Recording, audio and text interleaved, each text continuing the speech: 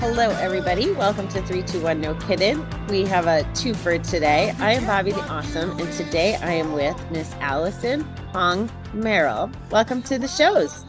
Thank you so much for having me, Bobby. Such a great honor to be here. Well, thank you. I think I'm the one who should be honored. You have a very interesting, inspiring story, and I'm sorry that you had to go through the story, but I'm really impressed by your solution. So, why don't you kick us off wherever you would like to start? Okay, thank you. Thank you for the opportunity to share my story. So, I am an immigrant. I was born and raised in Taiwan in Chinese culture. And in Chinese culture, women and girls have always been conditioned to wait for men's permission to speak or to act. And so that's the way I grew up. I always had to be very quiet and wait for my dad to give me the okay to do whatever. And another example is, say, if we had house guests come to our house, my father would send me and my sisters upstairs to the second floor where we had to do homework. Even though we had no homework to do, we had to go upstairs to do homework. When my father would stay with the guests in the living room downstairs and chat and have snacks and visit. And sometimes he would do that when our friends came over to our house, and he would not. That's just an example of how the system worked, is that men would give girls and women permission or not give them permission to do things. And now I think back, I'm like, why would that be okay? Why was that okay? you know and so in the process, in my growth during my childhood, I had questions because I was curious, and I would take my question to my dad and ask him. For example, I ask him, Dad, there's so many cars on the street, where is everybody going? Like a very simple question like that, right? But then he will get so upset. He's like, did I tell you it's time for you to ask me questions? Is it time for you to talk? And so, needless to say, I was always frustrated and sometimes angry at how, because I'm a girl, I'm not allowed to ask questions, and I'm not allowed to receive answers, and I had to sort of just figure things out on my own. So that's sort of the background of how I had to learn to suppress my curiosity, and not to be disobedient and not to anger my father because he was the patriarch of the family. And Was your mother there? yes, so my father and my mother, their marriage it wasn't ideal. They fought all the time. And as a child, I didn't know why they were always fighting, because they were just always fighting. They wouldn't explain to us little kids why they were fighting. They were too busy fighting. And the kind of fights that they had, they were physical fights, you know? And so my mother wasn't big or strong. She was just a woman.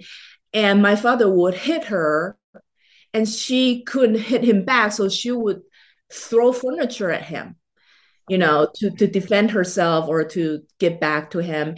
And so every time they fought, which was all the time, our house will be turned into a battlefield, literally. And then my mother will always be the one after the fight to leave the house. She would leave. And now I think back, I remember she had a suitcase that was packed. She was always ready to leave my father because he would beat her so badly that she would get hurt, and she would just go back to her parents' house, to my grandparents' house, and then she would be gone for days or weeks, not come back. And so, with that pattern, my mother was always gone and then back, gone and back. There wasn't really a mother figure in my life per se, because when she and my father had a fight and she left, my sisters and I, we were just left to fend for ourselves, even though my dad would not beat us the way that he beat my mother. But the way that he treated women and girls, it was just that he thought it was okay. He thought that was normal. He thought that was what a Chinese man could do. And Did so, your How come your mother didn't take you? Would she have gotten in more trouble with him if she took you? Was that against the rules too? you know, I had that question when I was a child. I thought, why would she just leave? Because I remember I was very little. I was too short to look out the bedroom window to see where she was going. I had to tiptoe and I had to hold on to the windowsill and, sort of prop myself high enough to see my mother leaving without me and without my sisters. And I always wonder why she would do that. Why wouldn't she take us, And now I think my conclusion, I had to answer my own questions. Like I had learned to find answers on my own. I feel like first of all, my mother wasn't a very nurturing person. It was just her. She wasn't a nurturing mother. In fact, she, she and my father had fights. Sometimes she would get so angry that she would turn around and yelled at me and my sister, and she would tell us that it was our fault that she was in this horrible marriage that she couldn't leave because she had kids with my dad. And so, and then she would say things like, well, I wish I had choked you to death. I wish I had suffocated you to death when you were little babies, so I wouldn't have to be right here, right now, living with this man. And so in my mind, and my mother passed away um, when I was 24 years old. And so that had been a long time. And I never really had a chance to ask her why she would say hurtful things like that to us, to me and my sisters when we were little. And she would say things like, it's all your fault. And that's not a good thing to say to your kids, even if that's how you feel. You just don't. It's very, very hurtful. And so I feel, well, I was responsible for my mother's misery, but how do I end this? I don't know. I don't even know how I got her into this. And so she wasn't really nurturing. She wasn't kind. And I have compassion on her because I'm a mother now myself. And I can see how if a woman like my mother were in a very, very bad marriage and she felt trapped and she couldn't leave, and the culture and the society continue to condition her to suppress her desires, to suppress her wish to be happy, then obviously or naturally it would just make you go, I don't know, your mind will not be in the right place. You And bring up, I'm sorry, you bring up a really good point about why I thought this was important to share you with my audience that follows for addiction, right? For 321. Because all the stuff you're talking about, the suppression, denial, maybe like the trying to escape, all of that is what people in addiction do. They use the gambling or the drinking or the drugs, and it's horrifying to hear you say that mom's release or escape was to take it out on you guys. Like I that just really hurts my heart. um but I just wanted to call that out for my audience because it's such a big piece. And then how you're sitting here in front of us as this beautiful woman who has so much to share with the world, and you're not in the throes of all the bad things that could have happened. So I'm excited to hear more about the steps that got you to a nice, healthy place to cope as well. So I just had to interrupt to call that out. So thank you. oh, thank you. Thank you so much, Bobby. You're so kind. Well, this is tough stuff. Like it's eh, hopefully this doesn't cross politics, but as you were talking, what popped into my head was here in the States, we're fighting for female rights, right? Mhm. And the whole thing with Roe v. Wade and all that stuff. Yeah. And I'm sitting here thinking, we're fighting about that, but we don't even know how good we have it. Like listening to you already, um, that's stuff we take for granted. Like I have a jerk biological father, but I never felt those things that you're talking about just because of my gender. Like that just blows my mind away. So I appreciate you being so candid about that. Thank you so much, Bobby. And I feel like it really is a tragedy how a culture would make it so difficult for one specific gender and that specific gender's life so difficult. Like, I just don't understand. I still don't understand how who make that choice, who decides that women and girls should be subgender or the lesser gender, and to their jobs or their calling in life is to please males, to please men, and to always do everything they can to make men happy. But what do men do in return to thank women, to thank girls for making their lives so wonderful? I just don't know why there's no equality in the equation, because what do men have that women don't have? What can men do that women cannot do? And that's again another question that I will continue to have to search for the answer, because I don't know. I don't know why. I feel like it's man-made. I believe there's a God, and God will not be like that and say, well, I only love men. I will only bless men. I don't think any God will be like that. So I think it's man-made culture, but who was the first man? Who was the first person to say, hey, that's make men better. That's treat men better, you know? Like, I just don't know. And how do you go and find that kind of answer? And really, how would that help me feel better? Right? I just know that if we cannot have the answer, then let's get rid of that phenomenon, so we don't have to worry about it. Let's start creating a new reality where men and women are equal and we're treated the same, and then we will not have children growing up asking the same question: why is it that I was born a girl and so my life is forever going to be miserable? That's what I thought when I was growing up. I would think, well, because I'm a girl, I don't deserve to be happy. But my boy cousins, they can be happy. They can go to the general store with grandma, and grandma will buy them candy. But I can't go because I'm a girl. And that's another thing, how generational abuse starts, is they use that excuse of, "Oh, because you're a girl, you can't go and get candy with the boy cousins, you know. It's Yeah, it's yeah, absolutely crazy.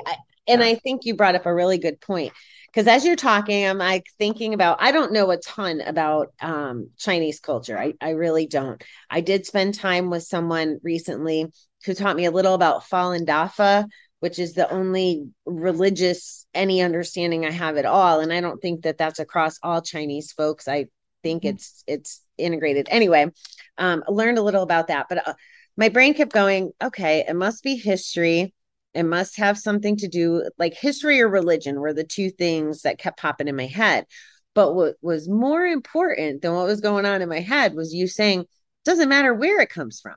We don't need to know the answer. We need to fix it and we need to make it better for the girls today. Right, exactly right. So if it's a Chinese or is it Taiwanese? Is that how I would say it? Yeah. Taiwanese, if they were here in the States, does the culture come in geographically to the States? Does that happen? That's such a wonderful question. I wonder about that myself because I'm an immigrant. So I moved from Taiwan to the US back in 1995. And then about 6 years later, my sister moved to the US as well. So she is now here. But my life as an immigrant in America is so different than my sister's immigration experience, because when my sister moved to America, she moved the entire island of Taiwan with her, meaning she brought the food, she brought the music, she brought literature, she brought her habit, she brought her friends.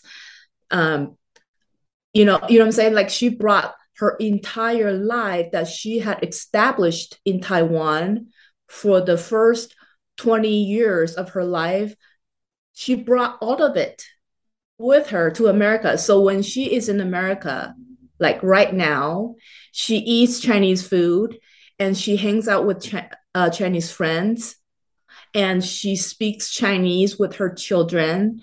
And she even opens her own business. She owns a food truck that sells Chinese food, Japanese food. So she is completely still Chinese. And so it's like a fruit salad. When you're making fruit salad, you have a big bowl and then you have all different kinds of fruit that you mix in the bowl. But after you mix, the fruits in the bowl stay the same. They don't melt into a big pot of goo. You know what I'm saying? Yeah.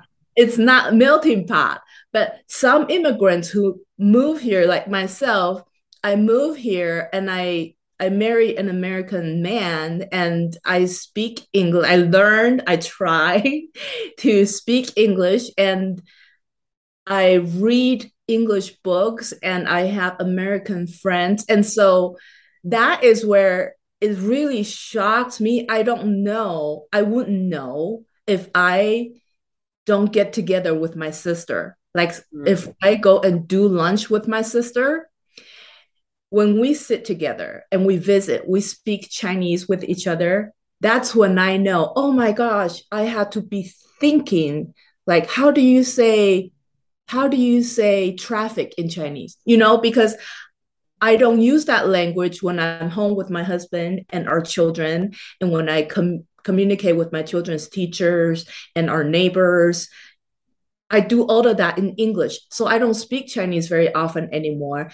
And so when I go back to visit with my sister, that's when I find out, oh, I have forgotten so many words. And Mm. sometimes I will speak Chinglish, you know, like in a sentence, I'll be speaking some words and then I switch to English and I switch back and forth. And sometimes I'll be like, help me, help me, help me. I don't know what I'm trying to say. And so I have like my English is still not all the way there fluent or like a native level, but my Chinese had gone had digressed so much that I need help. So I'm like trapped in the middle of I don't know which language I speak better, but just just try to understand. Well, kudos for being bilingual. Like I always wish I did that. So, I mean, you're you're making others, it sounds like you're putting others at ease, right? Your family with the English, you're not forcing them to speak Chinese, you're not forcing your sister to speak English. So that's pretty interesting. That says something about your character and trying to help others too. So it's not if you remember every vocabulary word, whether it's English or Chinese. And Chinese is very difficult with all the characters and pronunciation. So I don't know how you guys learn it in the first place from an outsider looking in. Memorize. Yeah. We did a lot of memorization, I guess. So you have your book up there, Yeah. which you wrote in English as well, right? If Yes. you want to give us kind of, so you immigrated here. The husband that you're married to is not your first husband, No, right? he's not. So do you want to take us on that journey a little bit and give some insight about what motivated you to write the book? We know the big why. Women should be treated equal, right? If I'm understanding that correctly. So Yeah. what other factors like got you so inspired that you had to write a book, you had to share your story? Tell us a little about that. Okay. So my husband, my current husband, he's my second husband. My first husband is also an American man, and I met him when I was 19 years old, a college student in Taiwan. And I went to college and I met this American young man. He was 20 years old and he was a missionary for the Mormon church. And well, he wasn't alone because if you have seen Mormon missionaries, they're always like a pair, like two Okay. missionaries working together. They travel together. It's always a pair of them. And So when I was in Taiwan, when I was 15 years old, I also converted to the Mormon church. But I was a teenager and I was busy working, studying very hard to try to get into college. And so I wasn't like a 100% devout member of the church. I just attended church meetings and then sometimes went on service projects with the young women organization. And, I thought, oh, this helped me find peace and anchor me spiritually in a very tumultuous family environment, right? And so religion brought me that solace, that peace I wanted as a teenager at the time. And then I went to college and I met this young man, and I call him Cameron. In the book, I call him Cameron. So I met Cameron when he was serving his mission in Taiwan. And then the missionaries for the church, they only serve for 2 years, right? And so after his mission, after his service, he went home, and he was from Texas. So he went back to Texas. I was still in Taiwan. And then I decided to, when I turned 21, so 2 years later, when I turned 21, I decided to drop out of college to serve a mission too, to be a full-time missionary. And my dad was so angry because remember, he was the patriarch of the family. And he also had this uh, drinking problem. My father was addicted to drinking. Mm. It was alcoholic. And so he had a lot of drinking buddies, his friends that they would get together after work and they would just drink all night and they would, just passed out. Anyway, my father really enjoyed taking me to his drinking parties to show me off to his buddies because in Taiwan back in the 1980s, 1990s, it was very, very difficult to get into college. You had to be the top 20% in the nation, right? You had to pass this entrance exam and you had to be the top 20% in the entire nation to go to college. And so it was very, very hard to get into college. So when I went to college, my dad was really proud, even though he never said he was proud.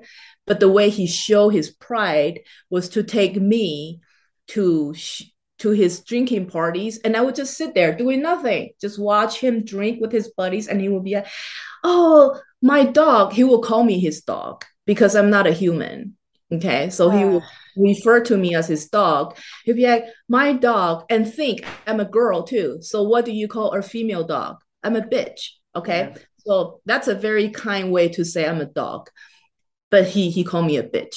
Oh, this bitch, my bitch is in college. Can you guys believe I have a bitch going to college? Like, and everybody will just worship him for having raised a daughter. A daughter is a very kind way to describe me. I'm just a female dog to go to college. So everybody thought my dad was like the greatest dad in the world because the rest of the drinking party, nobody had a child who went to college, right? And so when I was 21, I decided to drop out of school to serve a mission. He was like destroyed. He was like, Good. I kind of am happy about that, honestly. he was like, "What did you say you want to do?" And I said, "Yeah, I already did. I already dropped out of school. I'm gonna go serve a mission." And he's like, "You're an idiot. Why would you do that? Now, how am I gonna talk to my buddies? How am I gonna tell them what you did? You're such an idiot. You're gonna make me lose face, and people are gonna think I'm an idiot too because you're an idiot." And so he was so upset that he kicked me out of his house, right? And he shut the door in my face and said, "Don't ever come back. Go and serve your white God. Go and, Oof. you're just an idiot." And so that was Chinese New Year's Eve, Mm. right? And so nobody was on the street because everybody went home to be with their families. And they were having all these family reunion dinner. That's what it's called in Chinese. Is they're sitting together with their families having this reunion dinner, and nobody was on the street. So he kicked me out of the street to the street and told me to never go home. And so now I'm like, okay, what do I do? It was raining outside. It was really cold, right? Chinese New Year, February. It was Yeah. like winter. And so this is back in the 1990s, and there were still payphones. So I walk up and down the street looking for forgotten change in payphone, the change slots. So I have to go and look for all these slots, looking for change to hopefully get enough money to, I don't know, go on the next, what was my next move was going to be. But in that moment, I decided, you know what, I'm going to stop letting men tell me what to do. If I want to serve a mission, how is that a bad thing? How am I being treated so badly because I want to do a good thing, you know? And so that was the moment when I decided I'm going to give myself permission to do what I think is right, to do what I think is good for me, right? And so I went out to serve a mission with the help of the bishop in the church and the help of church members. And after my mission, I could not go back to school because I dropped out, and I could not go home because my dad kicked me out of the house. And so remember Cameron, this missionary I met 2 years, 3 years earlier when I was still in college. We stay in touch through snail mail. This is back in the early 90s. There was no email. And so we wrote to each other, and he knew the situation, my situation. So when I finished my mission, he flew to Taiwan from Texas to visit me. But really, he went to Taiwan with an engagement ring, and he proposed to me, and so we became engaged. And he brought me over to America. So I came to America, and I had applied to transfer from the college in Taiwan to the same university in Texas where he was attending at the time, and I got in. And so we went to the same school. But 16 months into our marriage, Cameron and I, we got married. 16 months into our marriage, one night, I went home to our apartment in Texas, right? And I went home and I was shocked to discover that he had moved out. He moved everything out. There was no furniture left in the apartment, and there was no, like, he cut off all the utilities. So when I turned on the light switch, the lights did not come on. And so I had to feel my way into the apartment, and there was nothing left in the apartment. Right. So I panic. I'm like, what's going on? So then I discovered the next day I received the divorce papers. Right. And so the thing is, when he moved out, he also went to the bank and took all the money away with Oh my him. God. So I had no money, and I had no family, and I had no friends, and I couldn't really speak English at the time. My English was like a 3-year-old level, but I could write, I could read and write. I just could not speak. I couldn't really verbally communicate with people. And so I'm like, oh my gosh, I'm homeless again. Because, years earlier, when my dad kicked me out of the house, I was on the street. I was homeless that one time. And then now in Texas, I was homeless again. And I thought, this, like, people say that lightning will not strike you twice. It's not true. It's like struck me twice. And so I'm like, what do I do? What do I do? And then I was back in that same moment where I thought, okay, I have options, I have choices, I can make choices, even though I have no money, I have no family, and I have nothing really. I have nothing, but I have choices. So I decided to really, really, really be seriously thinking about what would help me to get to where I want to be, because I did not want to be in that place where I was helpless and hopeless. I didn't want to be there. And in order for me to go to a better place, I had to make better choices. So I thought, okay, I'll make one right choice at a time. And the first choice I'm going to make is to take care of myself. And how am I going to do that? I'm going to go ask for help. So I went to the apartment Hold on. manager. We got to pause. Everything you just said was so much gold, but you're going fast. So I just have to, you just said we can have nothing and still have control of our own choices. Exactly. Yeah. And then I think I heard you say you were going to make the choices, and the first one was to take care of yourself. Yes. Okay. I needed to repeat that because that was not a point we want to blow over. That's for every entrepreneur, every person involved in addiction, every person, as a human being needs to understand what you just said.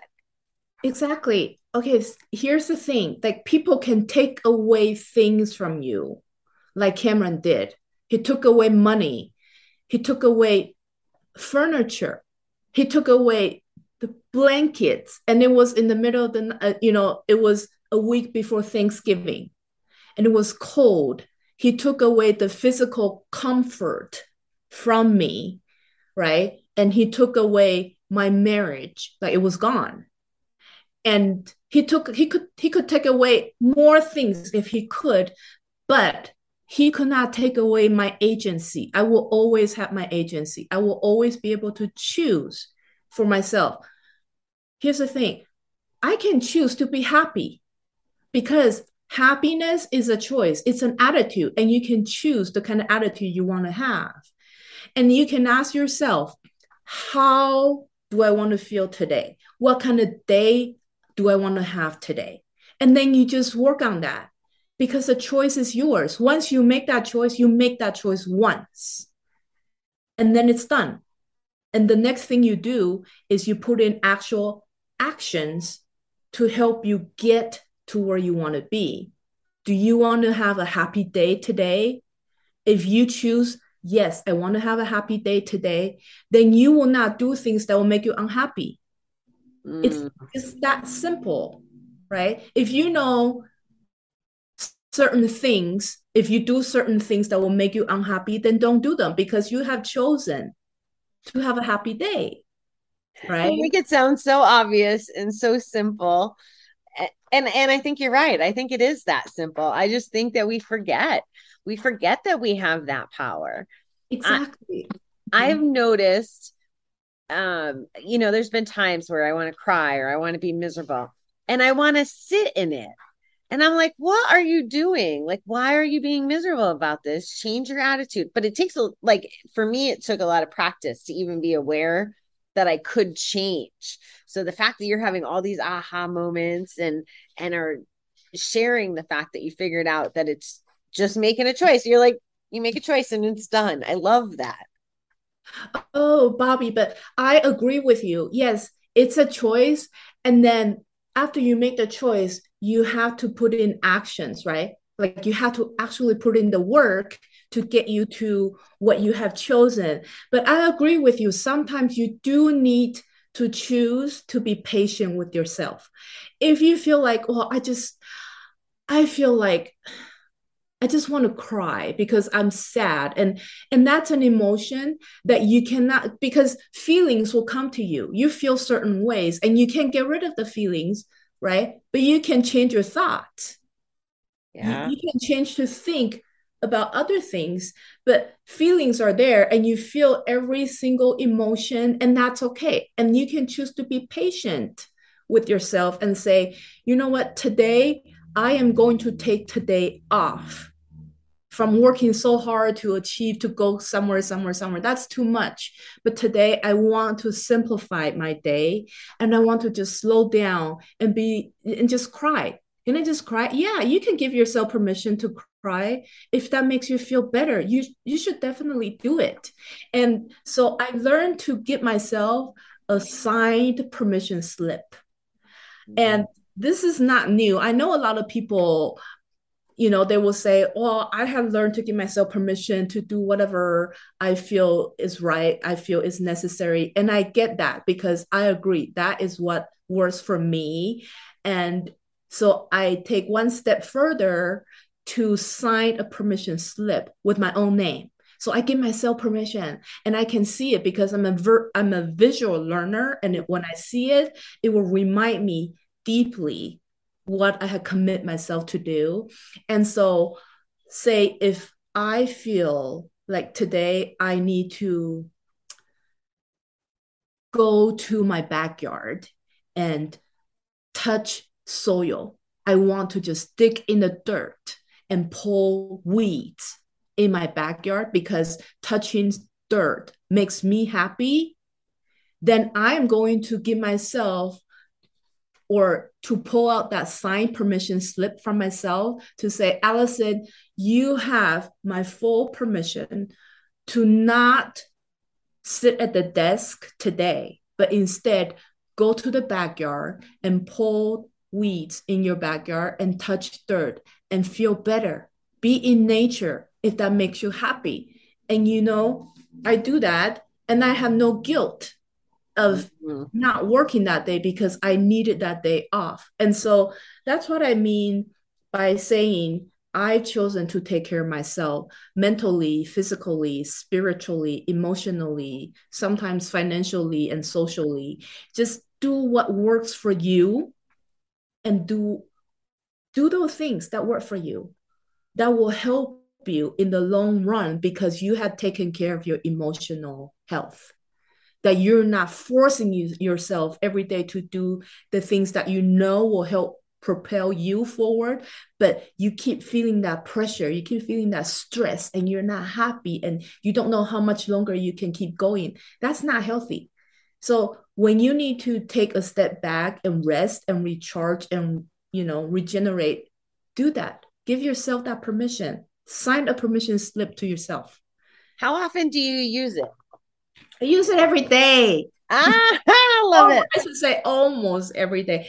I have it on my desk and I'll look at it and I'll be like, okay, today I'm going to give myself permission to take a whole hour off. It doesn't matter what time during the day. I'm gonna have 1 hour off where I just sit there, right? And I can just stare out of the window because I don't know why it's relaxing to me. And I just look out the window and I live on a busy street. And so when I look out the window, I see cars going, up and down the hill. And then I feel like I'm transferred back to my childhood when I was a little girl and we had no toys and no books and no entertainment at home. And I squatted by our front door and look out at all these cars going up and down the street and I wonder where everybody was going. Remember that question I had and I asked my dad Yeah. and never got the answer.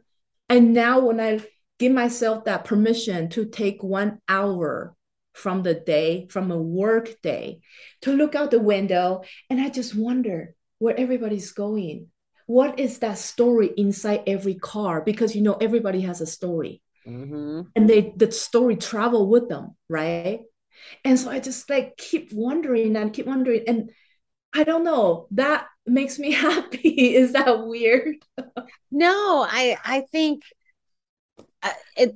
I thought it was more weird that you'd give yourself permission to go pull weeds because I'm not about weeding and just in case I run into snakes. But um, I think the point is it's whatever works for ourselves, right? Yes, And yes, what puts us at peace or enjoyment or gets our imagination going or gets us connected to nature. So I think the baseline is the same. We need to be yeah, connected to nature. We need to um, not just be in that reality of sitting at the desk typing or dealing with people. So I think those are very healthy things to give yourself permission for. yes, Bobby. And so this also, this concept is new because I did not grow up knowing, oh, I can give myself permission because I've always was always reminded that you had to wait for dad to tell you, okay, you can speak now. Okay, you can go downstairs to visit with the house guests now. I wasn't brought up thinking, well, I can just give myself permission to do whatever I want and whatever works for me because dad doesn't know what works for me. I know what works for me, right? But because dad didn't say I could do it, I couldn't do it, what that kind of thing. But I learned as an adult to start feel to not feel guilt when I give myself permission to do whatever I feel like will help me to accomplish what goal I have set for myself. And one thing I did, and I write about this in my book, 99 Fire Hoops, is that I broke the cultural expectation and the societal expectation of women always have to be quiet, like just wait very silently for men to give them permissions, right? So after my divorce from Cameron, I moved to Utah and I met this young man who is my current husband. I broke the social and cultural expectation of asking him out first because Ooh, I saw him and I knew I could feel, you know how you fall in love, right? You fall in love with the person and the feelings in that the emotions happening inside of you, yes. you know what's going on, right? And when I saw my husband at the time, it was just this young man and I didn't know his name. And I was I was burning. There was a furnace inside of me that got turned on. And so I was like, oh my gosh, how am I going to stop this fire? There's a blaze, there's a flame inside of me. And I just really, really desire to be close to him, to get to know him. You know, I can't explain why. I guess that's just love or lust. I don't know. And so, but my culture had been conditioning me. Oh, I had to wait for him to come and pursue me. If he never approached me, then it's over. There's no hope, right? That Mm. was my old conditioning from my culture. And then I thought, well, but I'm not in Taiwan anymore. And I don't have to live that culture. I don't have to. I don't have to. I don't have to have that. I I know what I want and I want it now. And so I thought, what hurt? What kind of harm is it going to be if I approach this man and ask him for his name and ask him to go out with me? What kind of harm would it be? Nothing, right? And then I thought, if I don't ask, the answer is always no. And I don't want the answer to be no. I want all the answers between him and me to be yes. I want a lot of yeses between him and me. So I went to him and I asked him to go out with me to see Titanic. And this was back in 1997, 98, right? January of 1998. At the time, the movie Titanic was like, if you haven't heard of it, do you live in a cave? That was like the most popular movie that year. And so I asked him if he would like to go see that movie with me. And he was like, oh, of course. So we went on our first date because I asked him. And now I think back, I feel like if I hadn't had done that, there would have been no marriage between us. I would just continue to be miserable because I would desire him so badly, but could not have him. You did another fabulous job. So there's what you say, and then there's this whole other like meaning or association. When you're talking about escaping Taiwanese culture, that's can be applied to the belief systems we have from our parents, whether it's about the women not having a voice or a place, or it could be how we handle money. It can be how we should be dressed. There's all these things, all these beliefs that get put on us. I was listening to a speaker earlier today, and he was talking about like when 2 year olds are running around, they get told, sit down, be quiet, blah, blah, blah, blah, blah. And they lose that freedom to express themselves, to go ask the guy on the date, to go, follow their hearts and their intuition. So you taking that power back shows that everybody has beliefs and things in their lives, but everybody has the opportunity to choose differently, to Right. step out there and be rewarded greatly. But you also said, and I love this, if you don't ask, the answer is always going to be no. Right. Yeah, Yeah. Bobby. And there's another side of the story is what if, so say back in 1998, when I approached this young man, I was so like I had this biggest crush on him, and I approached him and I asked him to go out with me, right, on a date. What if he was already married, right? What if he was unavailable? What if he was not interested and he said no? What if he says, no, I'm sorry, I'm married? Or, oh, no, I'm sorry, I'm engaged? Or, oh, I'm sorry, I'm not interested in you. What if I got no from this man, right? Because I was so brave and I had to overcome this, because Yeah. it takes courage to go in and ask a guy out of on a date. And if the answer is no, okay. If the answer is no, it's not because I never tried, right? Yeah. I had to live with it. I had to live with the fact and the reality that I tried, but it didn't work out. So then I have to learn to say to myself, hey, it's okay. It's okay. You tried. Good job. Yes. Didn't work out. Then move on. You know that road is a dead end. Then you go and find another road, create another path, go and explore something else or find another guy. But my point is you have done what you could do and Mm. you have done the best you could do, and that's the best you can do. Give yourself credit for trying. Don't just get like, oh, I'm a loser, I got a no from this guy. And no, Yeah. you're a winner. You totally are a winner because you give yourself permission to pursue what you think that will work for you. And but if it doesn't work, it's okay, because sometimes, and this is life, because we have agency, other people have agency too, and they can choose to say no. And so there's nothing we can do. But really celebrate yourself because you take that very courageous step. And Thank that's you. something you should celebrate. Thank you, Allison. That's another great point. Celebrate even when we get the no. Celebrate trying. Yeah, The success and the victory is in trying instead of not trying at all. exactly. So is this the kind of stuff that you talk about in your book? Yes, yes. These are some of the themes from the book. Love it. Love it. So it sounds like you started dating your husband a while ago.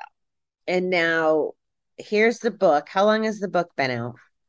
So the book came out last year in September, and it's almost 10 months now. Okay. So it's been a decade or two, right? Since Yeah. all this trauma with the family and with Cameron and all the things. So why then? Why now? Why was it important to write the book? Thank you so much for asking. So my husband and I, we have three sons together. And so our children are obviously half Chinese and half American, but we have always lived in Utah where, we move around, but all the different houses we live in, all the neighborhoods that we have lived in, I had always been the only person of color, the Mm, only immigrant. And when my kids were little, and my kids, they were all, I have three, all of them were born within a year. So they're like 1 year apart, back to back. And people would like jokingly or lovingly nickname my kids Irish triplets, right? And this is like, I didn't know what that meant, but later on, I learned what it means. But anyway, that's how close they are, my three kids. So when they were little together and they have friends. It was like, okay, you have my oldest one was 4 years old, and his 4 year old friends were also my 2 year old's friends. You know what I'm saying? Like they yeah. share friends together because they were so close together. And so when they went out to play with neighbors, the neighborhood kids, they were out together, like they will be gone together. And then when they came back, they just came back. And with all the reports, or they would tell me, mom, guess what? We went to our friend's Dave's house, and Dave, we did this and this and this. And one day they came back and they said, Mom, guess what? I'm like, okay, what? Tell me. And they said, Dave's mom is so awesome. You have no idea. I'm like, oh, okay, I know Dave's mom, Mary. Why is she awesome? And so my kid said, because Dave's mom, she speaks English, like real English.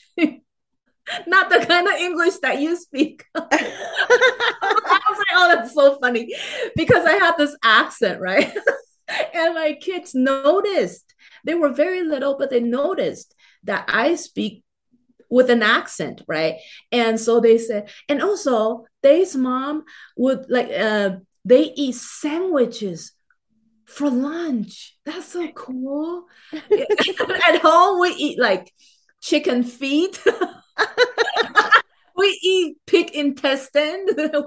We eat, all these weird Chinese food. And but my kids were like, oh, but they have Wonder Bread for sandwiches, and they have like Capri Sun, and they're so cool. I love going to Dave's house, and so I was like, okay, that's funny, and whatever.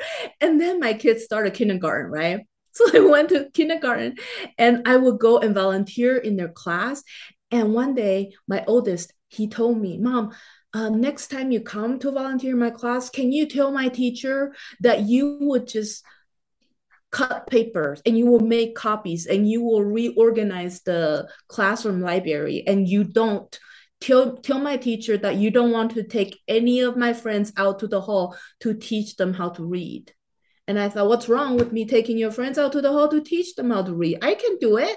He said, no, don't do it because my friends say you talk funny, and I don't want them to hear you talk. So come to my class to volunteer, but just cut papers and just color and make copies, do that kind of quiet job. And that's when I realized, oh, my kids were somewhat embarrassed by how different I am. See, they notice the differences in me, and they're embarrassed because they're an extension of me.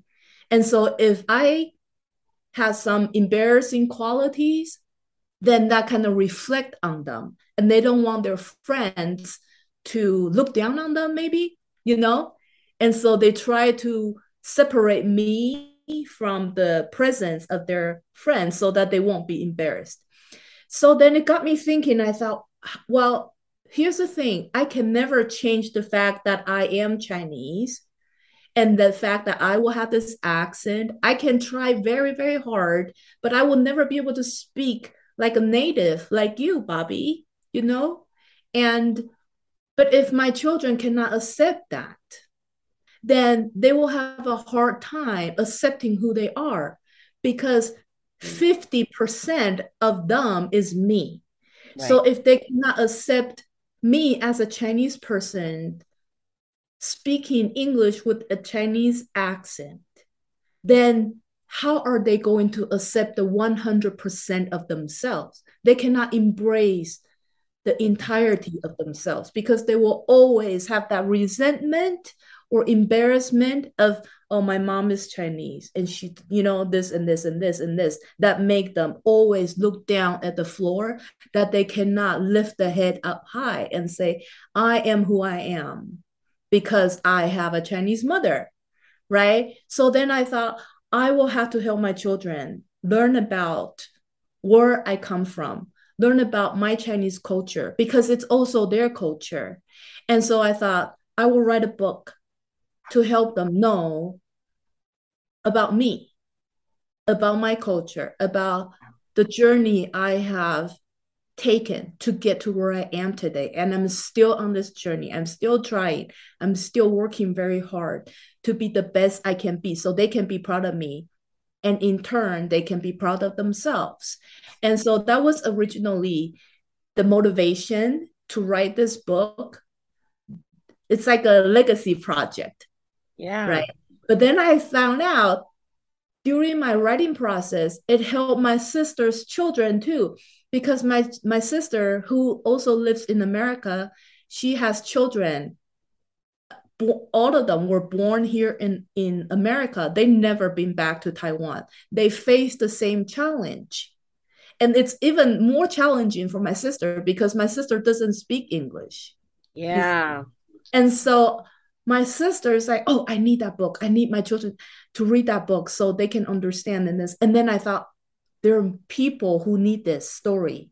It's not just me or my children, it's other families. And so that's when I thought I would like to seek publication of this book so that more people can learn about this, not like the situation with the story, but to be able to feel like, oh, they can relate, oh, they can resonate with this, oh, they understand.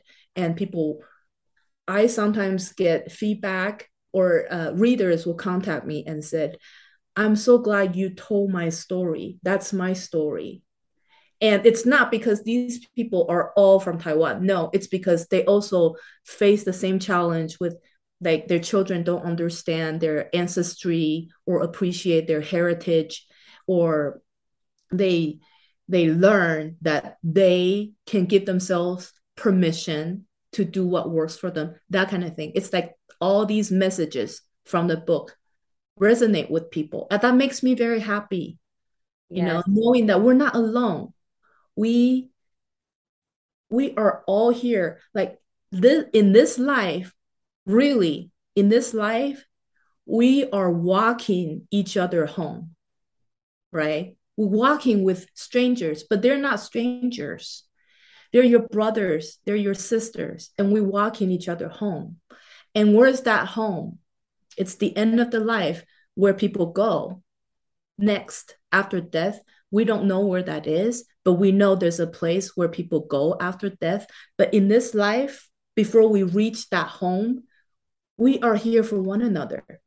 We're walking with these people. And I think through story, we made that connection, that emotional connection. And people need that, because nobody should be alone. So it's not just for Asian American children. It could be applicable to any immigrant child or anybody that's different, if I'm hearing you right, Yes. or Yeah. thinks they're different. Because really your kids aren't different. It sounds like it's just the environment that they're dropped in. They're just not seeing um others, like I can remember there was two black people in my grade school, and that was it.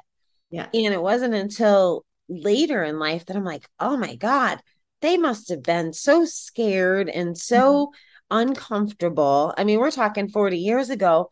I just thought they were different. I didn't know the difference, right? Right. But they really weren't different. It was just the town they were lived in. I move a town over and then I'm one of two, or like I'm the smaller population. Um Right. but to think about, as you were talking about your kids, like, to feel not accepting of your whole self has to be pretty, I don't know, sad. Like that's your Yeah. ideals, even though nothing specific happened to create those ideals. So I Yeah. love the context of the book. Yeah. Thank you. That's awesome. So where can people find it? We're getting close on time. So where can people find your book? Um, and like you said, you have people reaching out. So I don't know if you have social or how you like to put yourself out there. Yeah, so my book is available wherever books are sold. So if you go to Amazon, if you go to Barnes and Noble, if you go to bookshop.org, it's there everywhere, wherever you buy books. And I have a website. It's my name, AllisonHomeMerrill.com. And if you visit my website and there's a contact page, you can, if that's how you would like to contact me, you can contact me through my website, the contact form, or I'm also on social media, and all the social media links are on my website too. You can find them. Perfect. Well, Allison, I really appreciate you sharing your story. You have this amazing energy of just positivity, and I really am grateful that you joined us today. Oh my gosh, Bobby, I feel the same way about you. I love how you have that energy, that love and kindness, that you just share your light with the world so freely. I am so grateful that you share your light with me. Thank Thank you you. so much.